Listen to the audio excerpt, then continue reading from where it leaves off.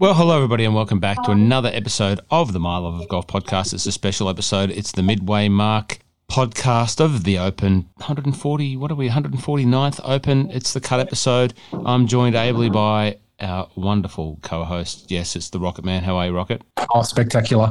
He is spectacular, and we'll find out exactly why Rocket is spectacular very shortly. And Magic Mike, how are you, mate? Very well, mate. A little bit weary, but very happy. Well, like the rest of the Aussies, we're definitely weary because this broadcast finishes about 4 a.m. Was it been finishing 4 a.m? Yeah, 4:35, I think. It's a phenomenal time for Australian golfers who like watching the Open, because I think we get to turn the first two rounds on at about 4 p.m. and go through to about 4 a.m. when the last golfers are finishing about maybe 8 p.m. UK time. I think the last tee-off times were like 3:30, 4 o'clock sort of thing. So it's an amazing time to watch golf. I think what's happened is you guys have been doing majority of the afternoon and day shift, and I then switch over and do the late night sort of graveyard shift. As we joked last night, after I have to watch the obligatory 2 episodes of Coronation Street and Real Housewives of Beverly Hills before I get the opportunity to take over the remote control at about 10:30. But you guys have been abreast of everything that's been going on. Rocket, how's it going for you? How's the 149th Open at Royal St George's going for you? It's been amazing. Everything. Everything. My man Cole, just stripe show up there, a little bit wobbly with the putter, a few phases of his round. So he's in contention. Brooksy, even with, starting off, I think he went birdie, bogey, double in the first 4 holes. He still, came on strong again late in the round to be in contention. We've got DJ up there. Spieth's still around. Louis, the Mattress King, is still around. Bryson, he's imploding. Rory, I don't even think he's got a pulse. Everything that I love is there. It's there. It is absolutely there. The Open stars have seemed to align for you, and it's not without. I don't know how to phrase it, but if you think back to all of the things that we talk about, and the summative total of all the people that we talk about, and the gibber at the time, and we think, oh, this is just gibber going on, but there obviously is a little bit of knowledge behind all of that, because everything that we've talked about is starting to sort of pop up into reality. Again, we talk about the Open, we talk about ball striking, we talk about what the course is going to be. And if you look at the top of the leaderboard, the people that actually are very good at ball striking are there. So when you're in form and you're a good ball striker, you are going to contend. Then it all becomes down to having a strategy, staying out of trouble, minimizing your damage, not doing a Molinari, and then making sure you're okay with the putter. You don't have to be, absolute, Ben Crenshaw on the greens. You just have to be just making your opportunities when they're presented with you. Rocket, and that's what the leaderboard is delivering for us. Rocket, that's all true, but I actually just meant Bryson behaving like a petulant flog. Oh, have I brought you on board? Have you become one of the acolytes of the Knights of Einstein, Ross? I may have gone past the tipping point when he starts blaming his equipment and blaming one of the brands, which I think are one of the many great brands in golf, but that brand holds a special place in many people's heart. I've used it. I've got a set of 1-length irons in my cupboard right there, and when you start blaming, we talked about the history of Cobra last week, right? When you start blaming your clubs for you playing badly, and then going on to behave like even greater flog. The Knights of Einstein rise. He's certainly popped up on my flogdar, and I've tried to protect him. I've tried to provide light, colour, shade, and balance on the Bryson front, where you've been very squarely, that mad scientist track, and he's moved down a peg for me. Mike, what about you? How's your first 2 rounds of the Open gone? It's been good. I've spent, like you said, I've done the early shifts, so I've sort of been watching from around 4 until around midnight. So a solid session, but by then I'm pretty tired. Tonight the plan is get in bed at around I'm Western Bulldog supporter, so the footy will be on. And then once that's over, I've already told the wife I'm going to eat dinner at about 6 and go to bed. So I'm going to be up at about 1 a.m. when Colin tees off, my boy Colin, and watch him through till about 4 or 5 is the plan. So far, I've really enjoyed it. I think Rocket summed it up perfectly. Having so many big names up the top's been good. If I'm being 100% honest, I wish the weather had shown the course a bit more. I think it's been a little bit benign, has meant the course has been a little bit benign. I think that if it stays like this and the weather looks like it will, the score is going to be a little bit unflattering to the course. I think it could be, nearly 20 under. The good thing is that the RNA don't care about that. No, fair enough. Yeah, absolutely. So for them, what will happen is the course has been, a little bit sort of benign, but you can see how it's slowly starting to just get a little bit firmer, a little bit bouncy, and they'll just slowly sort of take the water off the hose. Maybe put a little bit of a kink in the hose and slowly a little bit less water. And then Saturday it'll just start to firm up a little bit more. And then Sunday it's like, they're going to be out there with hair dryers, drying the course out. Absolutely. I couldn't agree more. I think that my hope for the weekend starting tonight is that the RNA is letting it go a little bit. And this last 2 days, you've seen players hitting into greens and it's kind of sat a little bit in those bowls or where those lumps and bumps are. They've kind of landed on over the top of those lumps and bumps and then had it sit. Whereas if it gets a little bit harder and you catch 2 foot earlier and you catch that lump, you're going to be off and gone. And that's kind of what I think would be good because put those pins in a little bit more interesting positions and, it could be a bit of carnage. I still think the way they set up every year, without fail, they're able to produce great golf. There's still carnage and there's still good scoring if someone is actually playing well. So they're set up without fail out of all the 4 majors from how do you identify who the best golfer is that week. Their tests set them up all the time. The only time it sort of throws a little bit of a spanner in the works is when the weather, you have one of those ones where one half of the draw gets, sent out in a tsunami. Yeah, and I think they copped. I think if I look at it from that point of view, for me, I think that not putting anything down about Usi's round so far, but I think he's had the better conditions of Morikawa. I think they were opposite sides of the draw. Morikawa's round 1 was a lot windier than what Usi's copped. He's copped perfectly benign days both days. So because Colin was late. Colin was late on day 1, was it? Yeah, because the wind picked up massively. I remember it was. I was watching that after I woke up from one of my many nod offs, and it was starting to really whip up. So for him to shoot 3 under was actually a really good score in those conditions. And you only have to look at it, right? Usti was out early. Everyone was posting all these low scores, and then no one was better than 3 under in the afternoon. Exactly. And then coming in, in the morning, because Colin teeing off early, you see his round compared to everyone else. There was a couple of others that were scoring really well, but you saw, as soon as Usti was teeing off and the rest of the scores in the afternoon, there was probably a lot more under par scores, but at the same time, the conditions were just flat. Exactly. So what was the cut? The cut was +1 or square? +1. Bryson pulled one on the last, I think, to make the cut. Who were the notables that the cut misses? That did any of the cut misses feature in our what otherwise would have been tips? Mine. Stewie Sink. No, we had Stewie Sink, the outsider. Yeah, that's what happens when you don't fix your faucet. 66. Stewie Sink. 66.77 is not going to get it done for Stewie. Rocky, all 3 of yours have got through. So you had Westy 31st, Pultz is also 31st, Casey's 12th. Cantlay for me missed a cut, and that was very poor and surprising.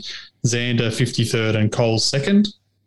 And Rocket had Tyrrell, who missed, and Brooks is 12th, Poulter's 31st. And then we Rocket's the only man standing with us, top Aussie. The rest of it, Ross and I slaughtered it. So Matty Jones miscut, and then Herbie and Minwoo both miscut for Rocket. Cam Smith dominating for Rocket in the top Aussie. Going very well. Having to play with Patrick Reed. Oh, that should, that's a 5-shot disadvantage. Think about the amount of walking he has to do to walk over when Patrick hits it in the rough, just to make sure he's not going in there with like a steel combi whippersnipper. So you mentioned a couple of cut misses there, Aussies and also an Englishman. 2 of them broken clubs.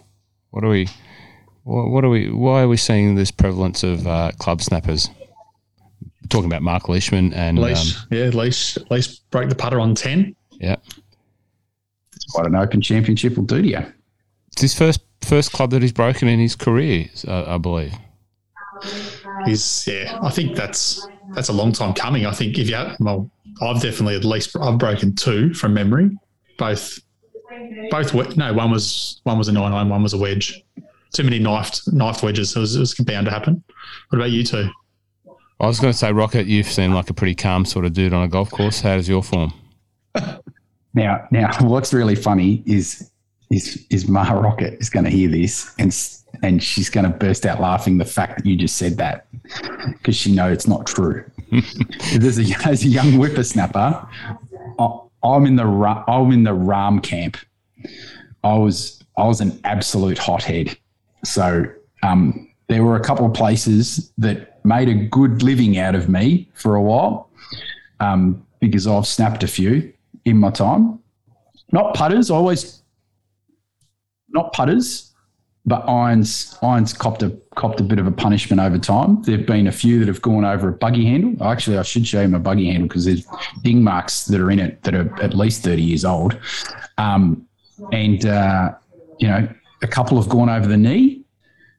And, I was a petulant little turd. There's no other way to put it. And but I understand the frustration when you're playing at that level. Like Leishman's probably been in bad form for 12 months. No excuse.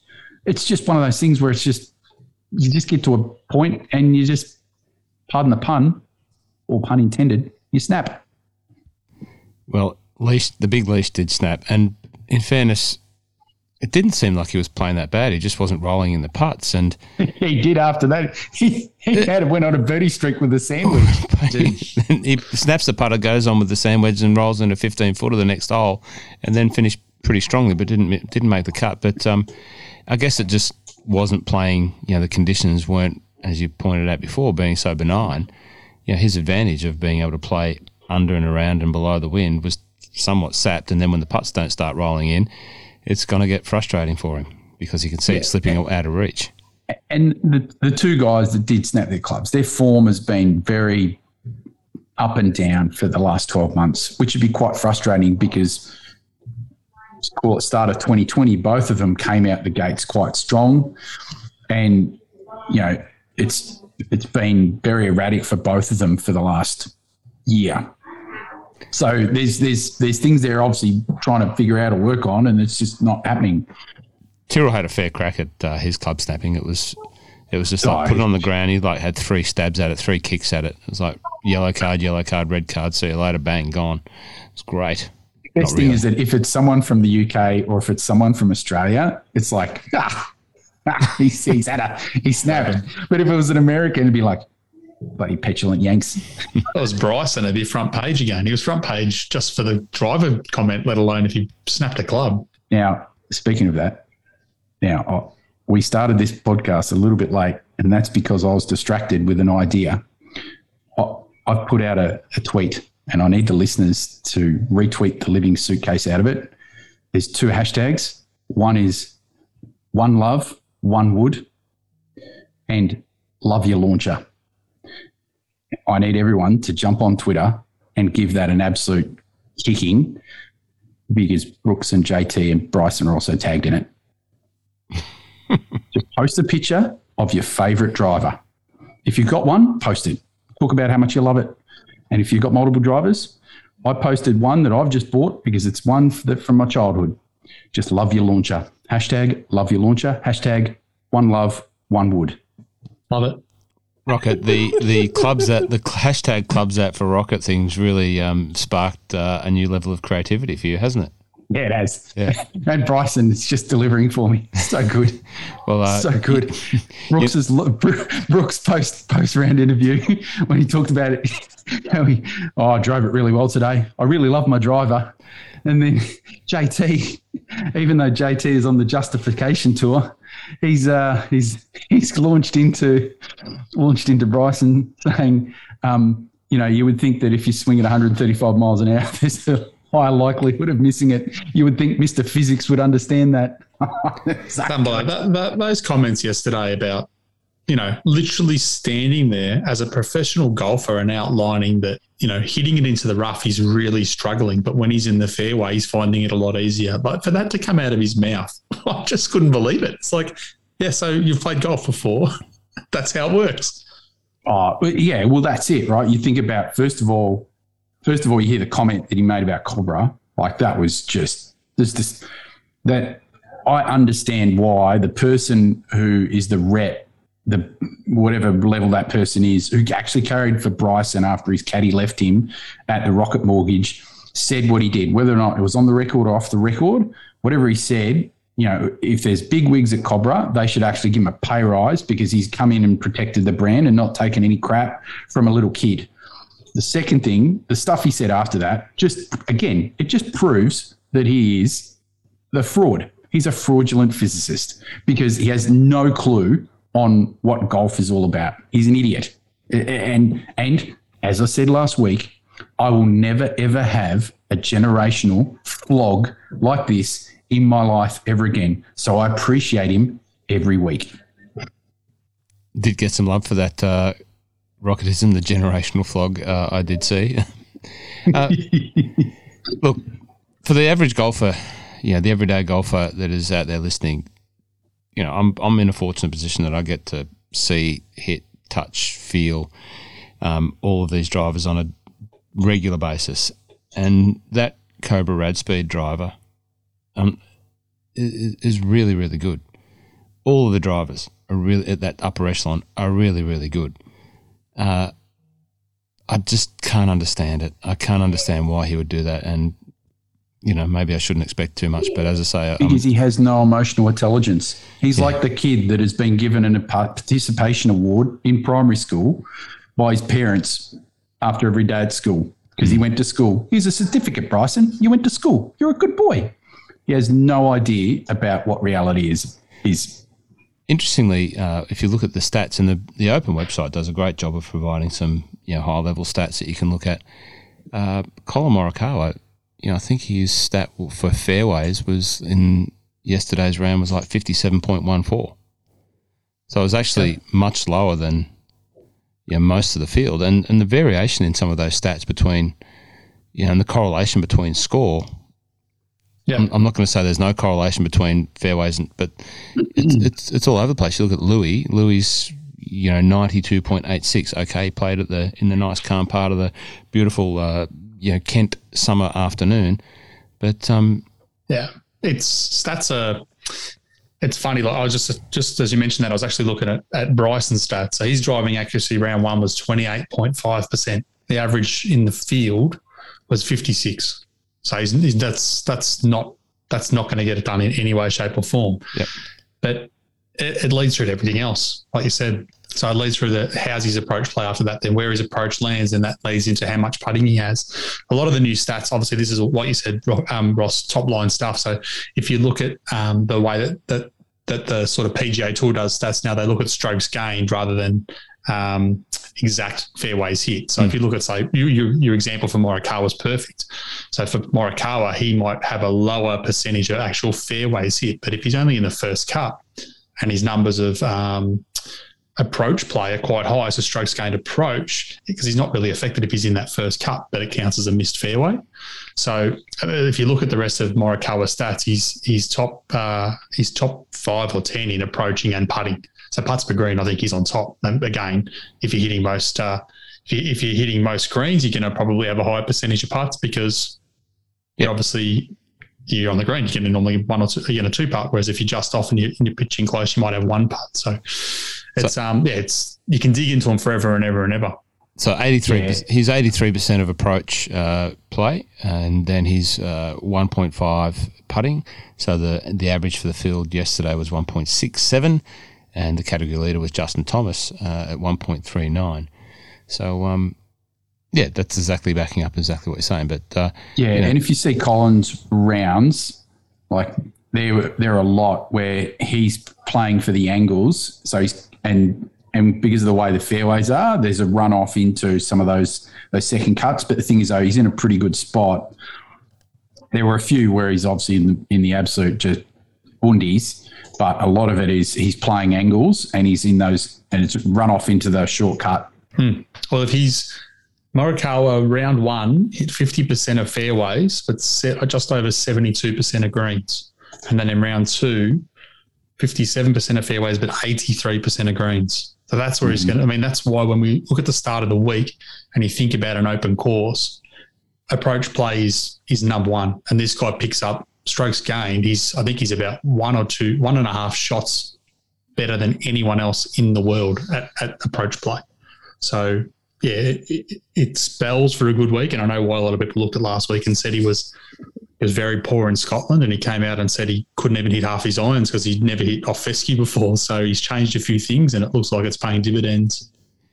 Interesting concept that I wasn't surprised. Well, no, I was surprised to hear that one of the world's greatest players at the current time would go and change their equipment. Having played that club not extensively, I've certainly had it in my bag for a wee bit, the P7 MC, and having experienced the P730, which is the blade, and then played in off fescue, you can see, the difference is probably just a little bit more bounce, a little bit less dig, and a little bit more bounce. So, he is going to find the middle of the face a little bit more rather than not knowing where the club and how the turf is going to interact with the blade. As soon as you get that leading edge, it's going to dig a little bit. So whether that's exactly what he said, but that's my interpretation of why he would change those scoring clubs into that profile of iron, because it's just a little bit more radius on the sole, a little bit of relief on the leading edge, and it's going to work. Think about that though. He's changed the irons that he's been comfortable with in over a week. Yeah. And look what he's doing. Like usually most people, even at a top level, when they're changing clubs, fundamental, especially on a scoring club, and you're changing to something different, like that's time and effort.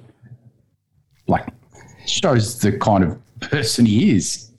Well, freak.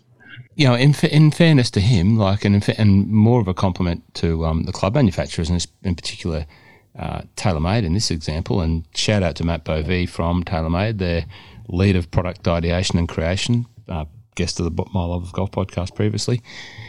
They've made these sets to be somewhat blendable.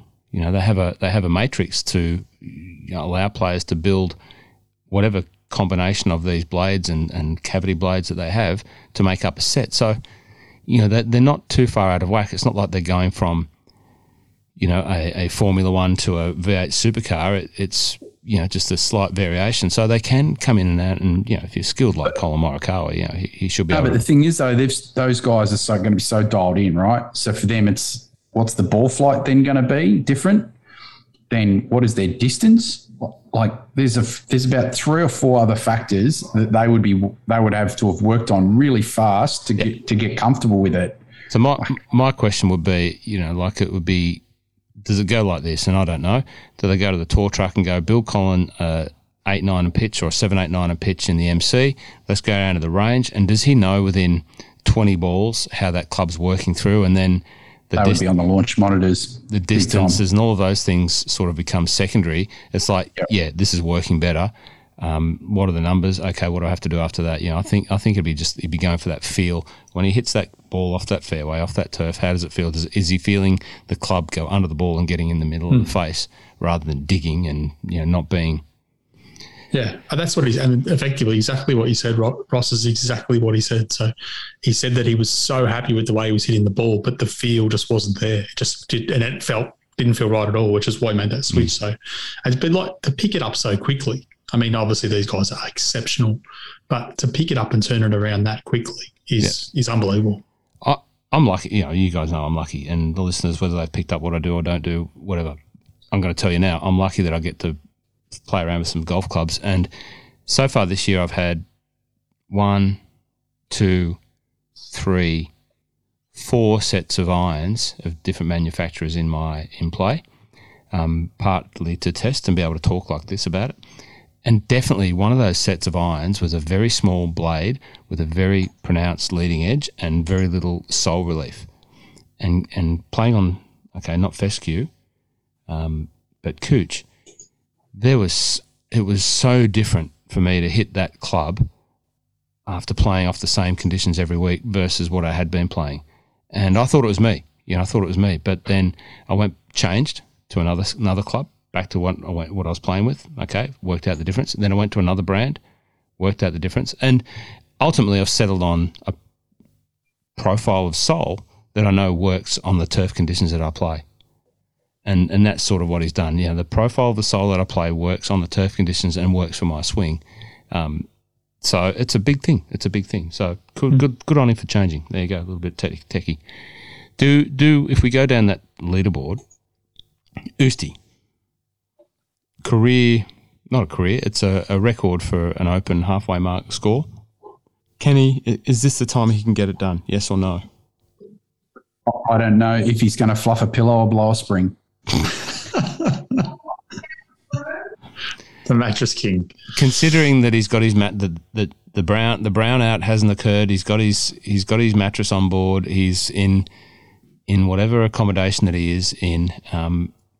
He's comfortable. Can he get it done? Yes or no? If there's one thing that he's improved on, and he's obviously put a lot of work into it, it's his putting. Mm-hmm. So apparently statistically in 2021 on the tour, like PGA Tour and all through the majors, he's like statistically one of the best putters on the tour, where historically he never has been. And he himself, you can see over the last 10 years, he's just a ball striking machine. And it's his putting that's probably let him down the most. And then that just has a flow-on effect with his round. And he still has the odd shot that he just blows here and there. I don't know. I think it's one of those things where I would love for him to do it, but I almost don't have faith in him to do it, because there's a bit of Norman factor in there. It's like I just keep knocking, and then there's something or someone either outplays me or I do something that just blows it. It's one of the two. And especially the look at the leaderboard. Yeah. No, I think I'm pretty much exactly the same, mate. I think he can do it. I really do. But I also look at it like Morikawa's 2 behind. I feel like he's had a little bit of a worse draw. I feel like his approach is the best in the world by a long way. I think by tomorrow, obviously we could see a new leader. But the guys that are backing up behind them, Spieth at 8 under, DJ 7, Scheffler at 7. DJ's scary. Absolutely, the easiest DJ with the easiest 65 you're ever going to see.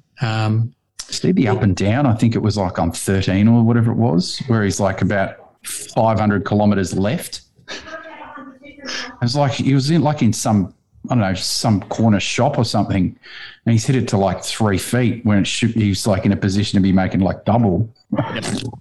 And those guys there, especially Spieth and DJ, they're the ones you can see. And I'm going to put Scheffler in there too, because Scheffler can shoot some low numbers.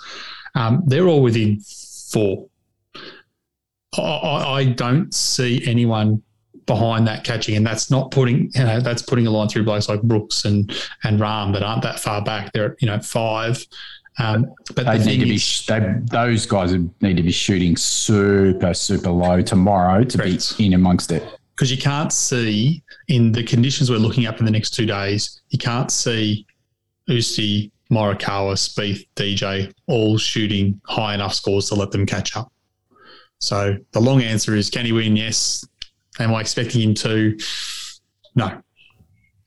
So basically, what are you saying? Are you saying from anyone who is like -5 and above can't win?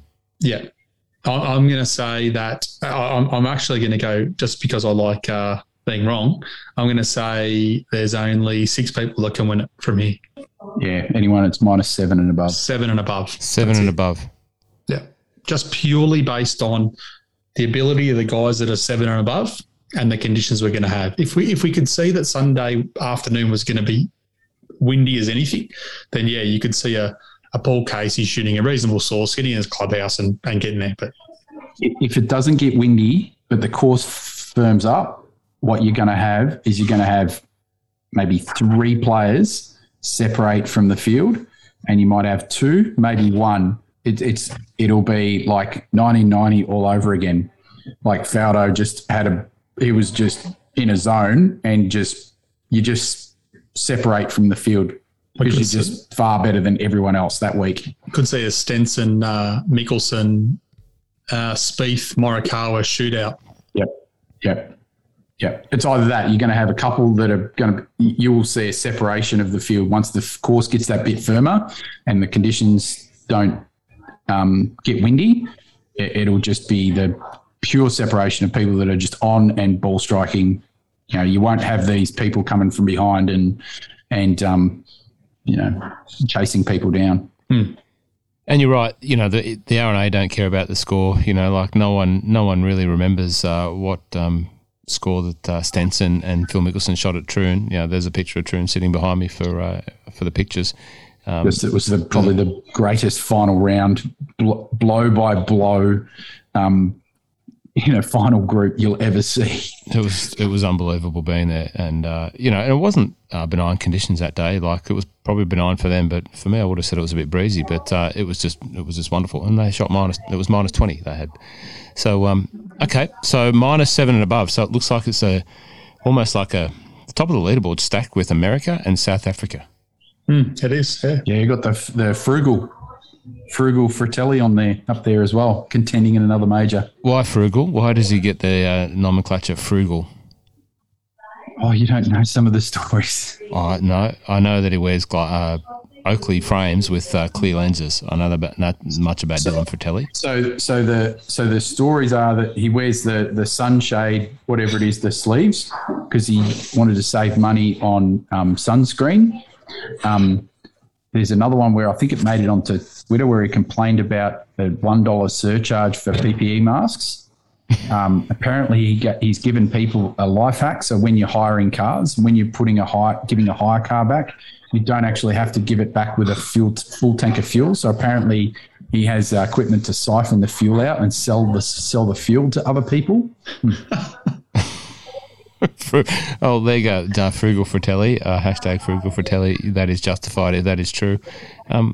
Well, Usti. I think Usti can get it done. I think this is the time that he can get it done. I hope Usti can get it done. It's sort of like in my plus 40 brigade sort of desires, which aren't going to happen. Yeah, Paul Casey. Great to see Paul Casey still in somewhat contention. And obviously, we've just written him off there. Rosie made the cut. Who else? Poulter made the cut. Westy made the cut. So my plus 40 brigade made the cut. Fair income. Rory McIlroy. Did Rory made the cut? I thought he missed. No, he made the cut. Yeah. Like, come on. Like, I've watched his round again. I've watched both of those rounds with eagle eyes. And I'm going to call it here. RIP Rory as a major player. Really. He's like, I don't know what he's doing. He's got no idea with his driver. He's got no idea. His wedges, again, talk about his wedges. Look, he's had a great career. He's got 4 majors. He's just It's funny. The win that he had this year was at a tournament that he absolutely adores and everything sets up well and loves, of course. But it's just so disappointing because we've all seen what he can do. And the flashes that you see here and there, you get excited because you think it's back and he's going to just tie it all together. He needs time. But it's not happening. I got excited. I think it was the 2018 Players Championship, where all of a sudden he started hitting all 3-quarter shots and things like that. And I'm like, oh, he's figured it out. No, it goes back again. And then I'll call it 2 things. I reckon it's the the whole thing with the driver, the equipment, I don't think he's quite come around to it, or whatever he needs to change in his swing to sort of be more accustomed to it. He can't figure out how to hit his wedges correctly. And then that flows through the rest of his game. And I think he's just all over the place, just mentally. So it's either he tries too hard or he doesn't try hard enough or eases off too much. Mm-hmm. And he's got so much talent and he just frustrates me. So I'm not going to be frustrated anymore. Flatline. He's dead. He's gone. He's dead. He's dead. Rip McElroy. Doesn't exist anymore. He's just a tour player. That's it. And maybe, here's the thing, unfortunately, is that if you think about it, he won his majors in like a 3-year real hot period. 2011, 12, 2014. Right? He had this real hot streak. And that's it. So is that it? It was that peak Rory, and he doesn't have anything else because you've got all these other players that have come through, and the depth of field, right? If he's looking at someone like Spieth, and then he might look at Spieth and go, how does this little poofer, hit his little party pie drives around and still shoot 6 and 7 under? That's because the rest of his game is just elite. And he looks at someone like Brooks and DJ and those guys, and they just wander around and just overpower courses and just destroy fields. And Rory seems like he's just, I don't know, he's in some mental jungle somewhere. Ugh. Flatline, dead. Well, we can only say, how do you respond to that, Rocket? The Rocketism is drawn the line through Rory. Surely he has to rebound at some stage.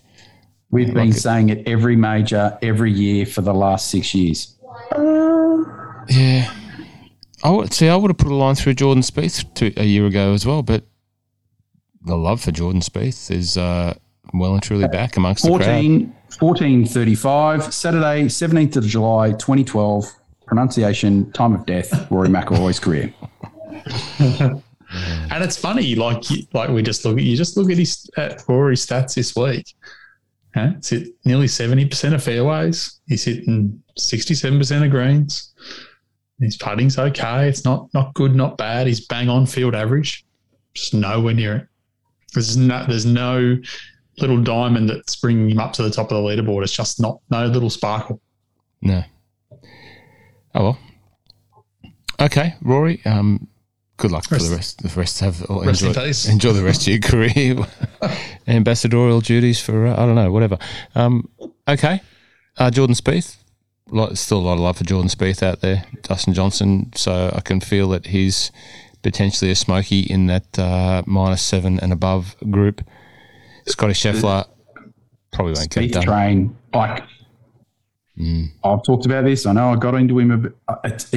And he kind of said it in the interview when he talked about the first round in terms of being over there, and he goes, he has to think about the shot and thinking about the shot, not all the other things that are about the swing and things like that. And he talked about if he's not thinking about that, then you're going to hit it into trouble. And he even referenced, he goes, maybe I need to start thinking a bit like that when I'm back on the range or back home and in the US, right?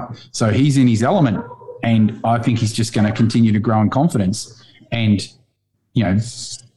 if let's say if Spieth wins, that would be monumental. Like golf Twitter would absolutely just lose their mind because Spieth's one of those good guys. Because the thing is that he's not a bomber. He just kind of gets it around. He can be emotional and stuff like that, but he's one of those ones that he is universally loved by everyone. Yep. What he was referring to was getting external, so internal versus external attention. That's it. Yeah. So if you've listened to the Mental Mastery Golf podcast, one of the other trio of podcasts that we do, you would have heard Jamie talk about internal and external attention, and very much, what he's saying is about being external is just thinking about dealing with what's in front of him, not thinking about technique, not technical, not what he's doing swing wise, and just thinking about dealing with what's in front, playing a shot relative to the course, the conditions, the time, and his feel. And funnily enough, it works. It really does work. Okay, what's next? You know who's really impressed me? He's not going to win, and I'm great to see him playing. I'm very glad to see him playing well. I don't know why. I've always been a bit of a Marcel Seam fan. Maybe because he wears the Mercedes-Benz badge on his shirt, and so therefore he's sponsored by them. And I used to spend 12 years of my life driving one. How good's he playing? How good's he playing? He just looks. He was as pumped up and as excited as a bloke in a second round that I've ever seen last night. It was like what's his name, the Italian dude at the US Open. Guido Migliozzi. Oh yeah, fist pumping everything. Oh mate, I reckon he'd fist pump picking up his tee. He just. If you had taken the screenshot of a couple of holes in a row and said this bloke's coming down the stretch about to win his first tournament, that's how excited he is, you would have gone, yep, that makes sense. He was pumped. It was great to watch. He's a multi-time European Tour winner. At one stage in his career was probably knocked on the door of Ryder Cup teams and whatever else, and has been battling away on the Challenge Tour, and has been really struggling. Picked up a win on the Challenge Tour last week in whatever the event was. I forget what it was, and which qualified him for a place in the Open. And he's taken his opportunity and run with it. He's sitting at -6, probably won't win, but it's a great story for someone that I've followed for a wee while. And viel Glück, Marcel, gut gespielt, and viel Glück. I'm going to nickname him the Event Logger. The Event Logger. Yeah. Now, people in my field, in my industry, if they look at his last name, they'll understand why I call him the Event Logger, because his name is Siem, S-I-E-M. So it's an inside industry joke. Well, okay. So for those of us not on the inside, what's SIEM, Siem? What's an Event Logger? Security Incidents Events Management. Okay. Siem. Or Security Incidents Events Management, Siem. It's an actual technology platform. Well, Rocket, when you are saving the world from cyber attacks, we will always, forever now, forward think of Marcel Siem and his performance at the 2021 the Event Logger Open. Oh dear. Brooks, your boy Brooks, delivered on a few fronts. Slow start. Okay, yesterday. Pretty good yesterday. Just that double on 4. Like, if you look at the rest of his round, he shot, what did he shoot? 66. No, 66 with a double and 2 bogeys. He's like, except for those, his round was probably as equal to Collins. He was just hitting it really, really well. Like really, really, really well. But he's just having still a couple of those holes where he's just would do something wrong and it would just undo something and he'd have to try and rebuild momentum again. It happened in the first round where it looked like he got off to a good start. He stalled and kind of held on. Obviously had, not the best conditions, but, it's close. Yeah, it might be another one of those ones where he finishes high but doesn't win. Yeah. Only at 40, just under 43% of his fairways today, but nearly 80% of his greens. So exactly right, Rocket. It's not quite there, but he's still making the most of it when he's getting on the deck. Yeah, he's better. His last couple of majors has been better with a putter than he had been for probably the last 12 or so months before that. Because he during his run, he was probably as good as anyone on the green, especially from 8 feet in. It was like just book it. Clutch. Yeah, he's a clutch. So do we want to make some predictions for the outcomes here? I think I've only got one prediction still alive, Mike, as the stats guru, meister, leader of the record-keeping team now. What am I still alive with? Please remind us. Well, you've got 3 through the cut, but Westy and Poults are probably unlikely, but Casey's 12. So that's not... He's your live chance. No, there's one other chance that's far more live than that, and it's a recurring theme every week.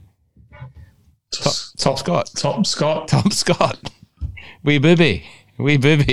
Yeah. I think you might have already collected. I think he's the only one to make it through. Thank you very much. There you go. Thank you very much. Line up. Cha-ching.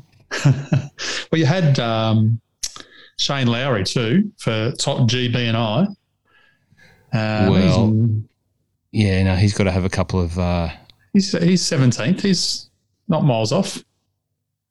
Well, did we correct that? Because I went with all of these the senior gentlemen, the Westy, Poulter, and Casey.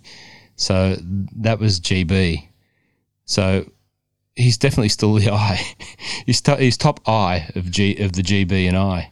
Yes. He's only he's 4 under. So the top GB and I is at 6 under. So he's only 2 behind Sullivan. Well, I could double up there. Yeah. Yeah, I would like to see Shane finish very strongly. There was a lot of love for him yesterday when he teed off. I watched the first probably 4 or 5 holes. There was a lot of love, and he was playing pretty well. We'll see. Anything else? Big Foxy, the Aussie. No, he's not an Aussie. Foxy's a Kiwi. We can claim him. The flag looks the same. If your eyesight's a little bit dodgy, the flag looks the same. Wouldn't be the first Kiwi that we've claimed, but I love seeing Big Foxy strutting around a links course, just mauling it. I love it. Yeah, no, it's been I've had a few people pick top Aussies and send them through. One friend sent one through that didn't go too well. He's coming last, Dean Lawson. Oh. He finished. Zalatoris withdrew, but Dean finished plus 17, which wasn't great for him. But Phil wasn't far behind, plus 12. How bad was that? Yeah. I saw that shot that he hit out of the rough. I think it was on 15. He looked like, I thought he did something to his arm. Zalatoris, that is. He did. But the thing is, though, he's talking about it's impacted his back. Yeah. And it's funny. There's a lot of people were like, getting in, because of the hoo-ha made about the putt he had on the last, and maybe that was a twitch from his back or something like that. Yeah, it was terrible. People need to go back and see Will Zalatoris with short putts. There's a reason he was on the Corn Ferry Tour for a very long time, and that twitchy putt on 18 is exactly why. So the cranker, as I'll call it, the craw and the anchor, the cranker, that's what we're going to call that grip. I like it. So that's the reason when he went to the cranker, that's when he started to just, make his way up through the leaderboard, because he came through the same time as Jordan. All the commentators probably want to say that he, slept over at Jordan's house and they had, tea parties and stuff like that. Everyone likes to be Texan and associated with Jordan. But, it's him putting a little bit better is the thing that's elevated him, because again, he like Colin and a few of the other young guys, they're just stripers of the ball. No, he's very, very good golfer. His putting's certainly been the thing that's killing him. But you never want to see anyone withdraw, especially he was 1 under, so he wasn't like he was dead. Like he was still close enough to be making some solid money for the weekend. I will send something to the first person that tweets referencing at My Love of Golf at InfoSec Rocket and Caridi Mike, who calls #Cranker as the rocketism of the week. If you've listened this far, you're going to hear this. So I'll send you something. I don't know what I'll send you, but if you post wherever you want to post it, #Cranker, and the more places you post it, the more entries you get. I'll send you something. One on Twitter, one on Instagram. I'll send you something of value, because that's great. Craw and anchor, you're a cranker. That's very good. It's very good. Your boy Max Homer, he's playing some weekend golf. That's pretty good for Max. He's enjoying his time in the UK. It's a little bit different for him. It's probably not a most. He's probably not spent heaps and heaps of time over this part of the world, but here he is, your boy. Yeah, he's had a big 2021. So I think if he can just eke his way through to the snouts in the snouts in the trough series, I think he'll pick up there. Actually, do you know the other person talking about being up the leaderboard, Mr. Poulter? Like, you must be feeling a little bit dirty of the prank that Stenson played on him. With what was it? It was mint tuna inside of some rolled up pieces of bread. Yeah, I think I cooked some tuna and some toast and I put it on top of the roof. So he's had, so that thrown up on top of his RV. So then the seagulls are pecking away at his roof all night, doesn't get any sleep. And he's got an early tea time in the first round, shoots 72, probably like through looking through his eyelids because he's so tired. So are they filthy? So the thing that I'm most curious about that, and it goes in line with my fetish for tiny houses and RVs, are they all staying in RVs and like MotoGP style? Like in the car park. They're in a paddock, and I think there's a heap of the European guys basically just said, "Hey, let's just find a place." And I think they've gone a particular RV mob that hire them, and they've gone all and hired their own RVs, and they're almost like in a little area, and they're just having barbecues and doing all sorts of stuff, and just kicking back and shooting the breeze. Yeah, that you sent me that link, Poulter's Instagram, and I had a look at it last night, and I saw the videos of where they were set up. The RV looked like better than my house. Yeah, but it looked like a little village there all set up for him. PGA Pikey style, Pikey PGA. There you go. Do you know what I'm talking about? Pikey's there, Rocket? No. Yeah, absolutely. Okay. Oh, I've watched that. It's probably Brad Pitt with the most famous pikey of all. It's probably a derogatory term. I'm sorry. How's your bar? That's what I was thinking of too. Well, that's it. That's where it comes from. They threw some tuna on top of his roof, and we had some pterodactyls on my roof, mate. Sorry, that's very bad impressions of Henrik Stenson and Ian Poulter. Now, Rocket, see the hat I'm wearing? Forget the badge, the Melbourne City badge that's on the front. Do you have any reference to the colour of the hat that I'm wearing? Is it brown? Is it like in reference to like Louis Oosthuizen with the brown out? No. Oh. No, but you did say something last night when I did comment on something that made me laugh again. Oh. About the other Australian to make the cut. Adam. Oh. And some of the worst clothing ever. I went to Uniqlo the other day and I tried to buy some Adam Scott Brown, and A, they didn't know who Adam Scott was down at Uniqlo in Melbourne Central, and B, they were fresh out of brown.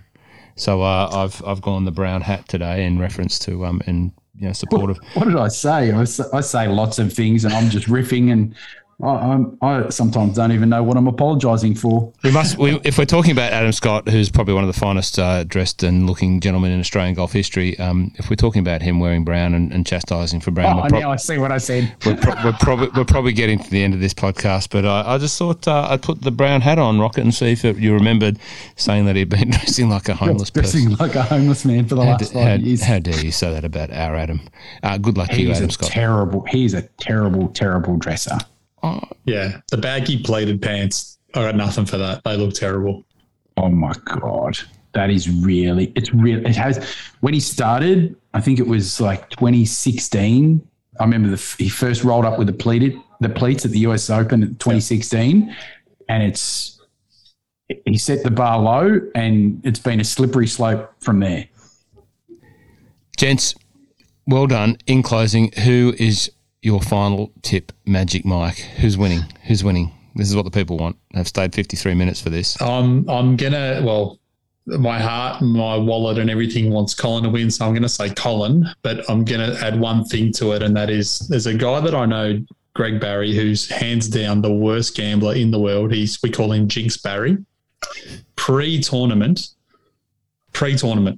said to me, he doesn't bet golf ever. Louis Oosthuizen is going to win wire to wire.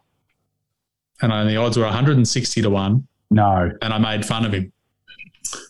And I'm still now watching Louis sitting wire to wire, and I'm getting very nervous. Oh, you've jinxed. So I'm hoping that Jinx Barry follows through and helps me out here, but I'm 100% with Colin. Same? Heart and wallet. Well, it looks like I've got another 2 nights of my phone pinging every 35 seconds with you two just having a Colin flogfest off with each other, but I'll be on Louis Oosthuizen, wire to wire. Me and Jinx Barry, I'm with you, Jinx. I'm with you. Gents, unless there's anything else, we might call it an afternoon on that and get back to Saturday afternoon, day 2 of Melbourne Lockdown 5.0. Looks like we're going to probably go for a little bit longer, so we'll see how we go. It's been great to catch up with you, and I look forward to... Remember the retweets. Remember the One love, one wood.